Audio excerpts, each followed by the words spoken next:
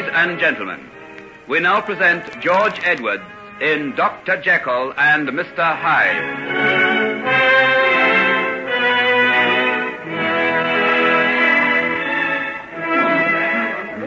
Edward Hyde? So you are Edward Hyde? Entirely at your service, sir. No. Keep back. Winter, Doctor, I think we'd better get the child back to her parents as soon as possible and deal with this gentleman afterwards. I think you're right. This crowd has got an ugly look, and the man himself doesn't help matters. Did you ever see such a face in all your life? I'm not by nature an emotional man, but I tell you truly, it's all I can do to keep my hands off him. Me too. It's just as well he didn't struggle when I ran after him and caught him. I'd have had a job to keep myself from strangling him. Come along, then. Let's get out of this. Does anyone know where the child lives? Yes, the 4th house on the right in the next street. All right, then. Now, you'd best get back to your homes. We'll look after the child and see she gets her desserts. I'm a lawyer, and my friend here is a well-known businessman. You can rely on us. You can call on me, mister. You want a witness? I saw the whole thing happen. Struck her down, he did, without the least provocation. Good. Give Mr. Winter your name and address, and we'll call on you if we need you. Watch all this fuss of witnesses. I'll pay you what you want and make an end to it. You'll pay all right, my friend, and a tidy sum it'll be if I have my way. How much do you think I'll have to pay for my night's entertainment? From the state of the child's dress, I gather they're not well off. What do you think? I'd say to £50. In a few moments, we'll be at the child's house, and then you can find out. I don't want to see them. No gentleman wishes to be involved in a scene of that sort. Come, name your figure, and I'll pay. Double the amount you named would be nearer the mark, I'd say. £100 for a few bruises and a bit of a fright. I'd no idea the sensibilities of the English poorer classes were so costly. Less of your insolence, sir, or you'll go to the police station, as you well deserve. No, don't do that. I'll pay. Come with me and I'll get the money right away. Where do you want me to go? Not far from here. I'll have to get you a check. You wouldn't expect me to have that amount of money in my pocket, would you? No, I don't suppose you would. Winter? Yes? This man has agreed to pay £100 if nothing more is said about what happened tonight. And so he should. Will you and the doctor go with the child while I go with him to get the check? Will you come back? As soon as I get the money and make sure of its bona fides. How will you do that? By keeping him in sight until the bank opens, and it's cashed, if necessary. All right, then. We'll wait. Come along, Doctor. This is the place, I think. Lead the way, Hyde, and no tricks, or it'll be the worse for you.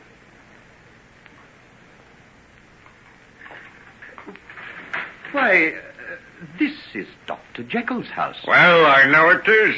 You have a key to it? The doctor has confidence in me, you see.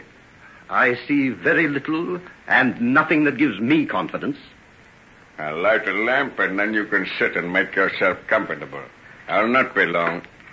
Why have you come here to get the money you want? Henry and I are true friends. His purse is mine and mine is his. I regret to hear you say so. Well, go, and let's be done with this sorry business.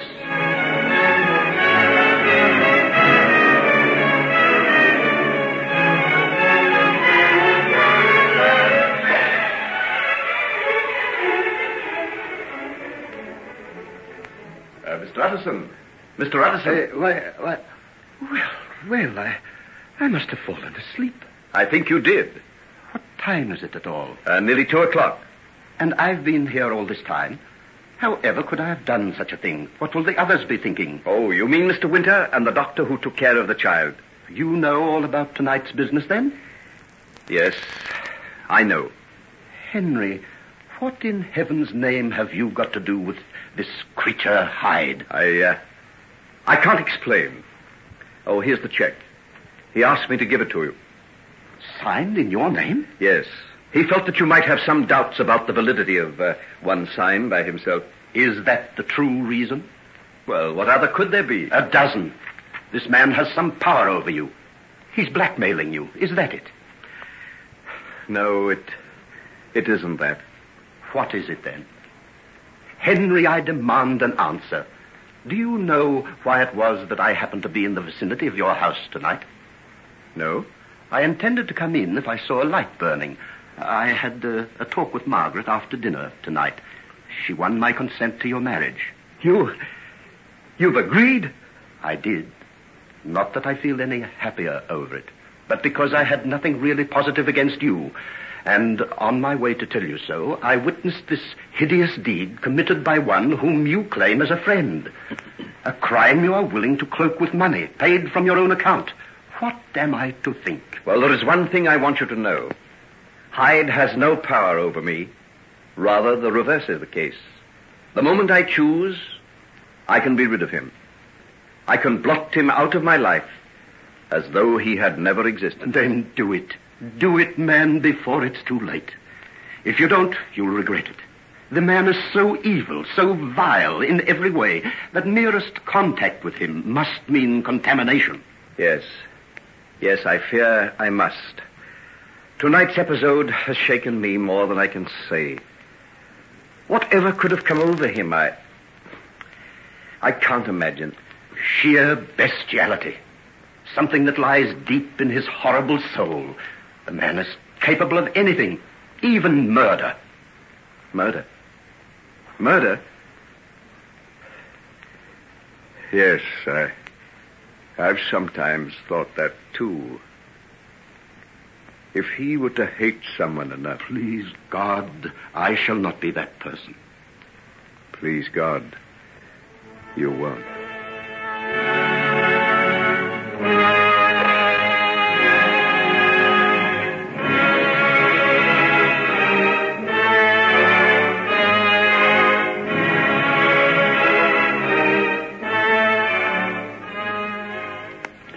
Well, I must say there's no one like you, Henry, my boy, for putting on a tasty little dinner. Tell me, where did you get your cook? My cook? She's married to Poole. Oh, really? That's too much. No man should have the perfect butler and the perfect cook. Well, my dear Lanyon, I'll go even further than that. I'm now going to get Poole to bring us some of the perfect brandy. I think we'll have it in the library. Poole! Yes, sir.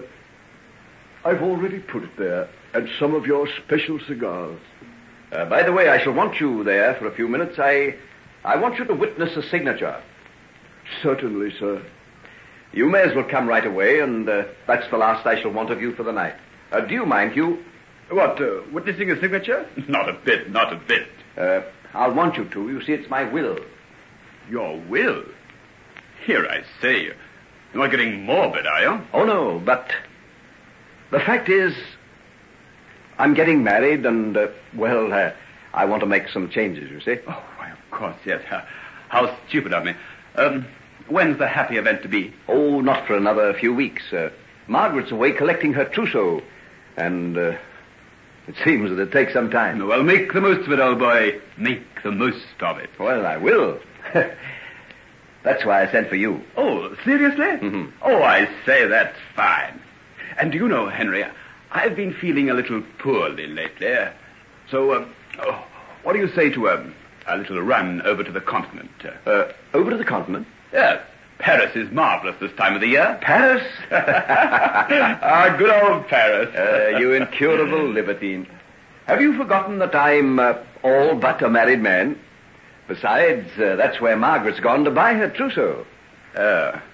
Yes, that does make it rather awkward. Very. Oh, but there's still Vienna. Oh, I say, tell you what, how about going to that village I told you about? I was there for the autumn, but imagine what it will be like in the spring. What's its name again? Corvina. Oh, yes. You go to Innsbruck and then branch off on a little line almost as far as the Bremer Pass. Ah, what a country. What girls. Mind out. Here's Poole coming. You start getting him too excited, he mightn't be able to hold the pen. Oh, Lord, yes. There's that will, isn't there? Oh, where is the bally thing? Here it is. Oh, come in, Poole, come in. I'd better sign first so that you can see me do it. Now, Hugh, if you'll sign there and Poole on that other line, it'll be done with. Oh, just here. Oh, there you are. Now you, Poole. Here, sir. That's right. Thank you. Now, I want you both to have a good look at me. Look, but why? We've both seen you before. Well, I want you to be able to certify that I'm in perfect health and of my right mind. Henry, what's all this about? Are you anticipating that anyone will contest the will? I'll tell you that later on. Would you say that I'm quite sane, Poole? Well, you look all right, sir. Good for you, Poole. Never be deceived by appearances. And now, if you brought us in the coffee, that'll be all for tonight. Thank you, sir. Good night, sir. Good night. Good night, Dr. Lanyon. Oh, good night, Paul. Now, I say, look here, Henry. What is the meaning of all this? Who's going to suggest that you aren't in your right mind? Well, the terms of the will you've witnessed are a little peculiar. Just take a look at it while I pour you out some coffee. Thanks. Black or white? White. Black, thank you. No sugar. I'll warm the glasses near the fire a little before I pour the brandy. This is some special old brandy my father got as a present from one of the Rothschilds. He did him some sort of service like that. I say, it's none of my business, but who is this fellow Hyde? Oh, just a friend of mine. I should think he must be.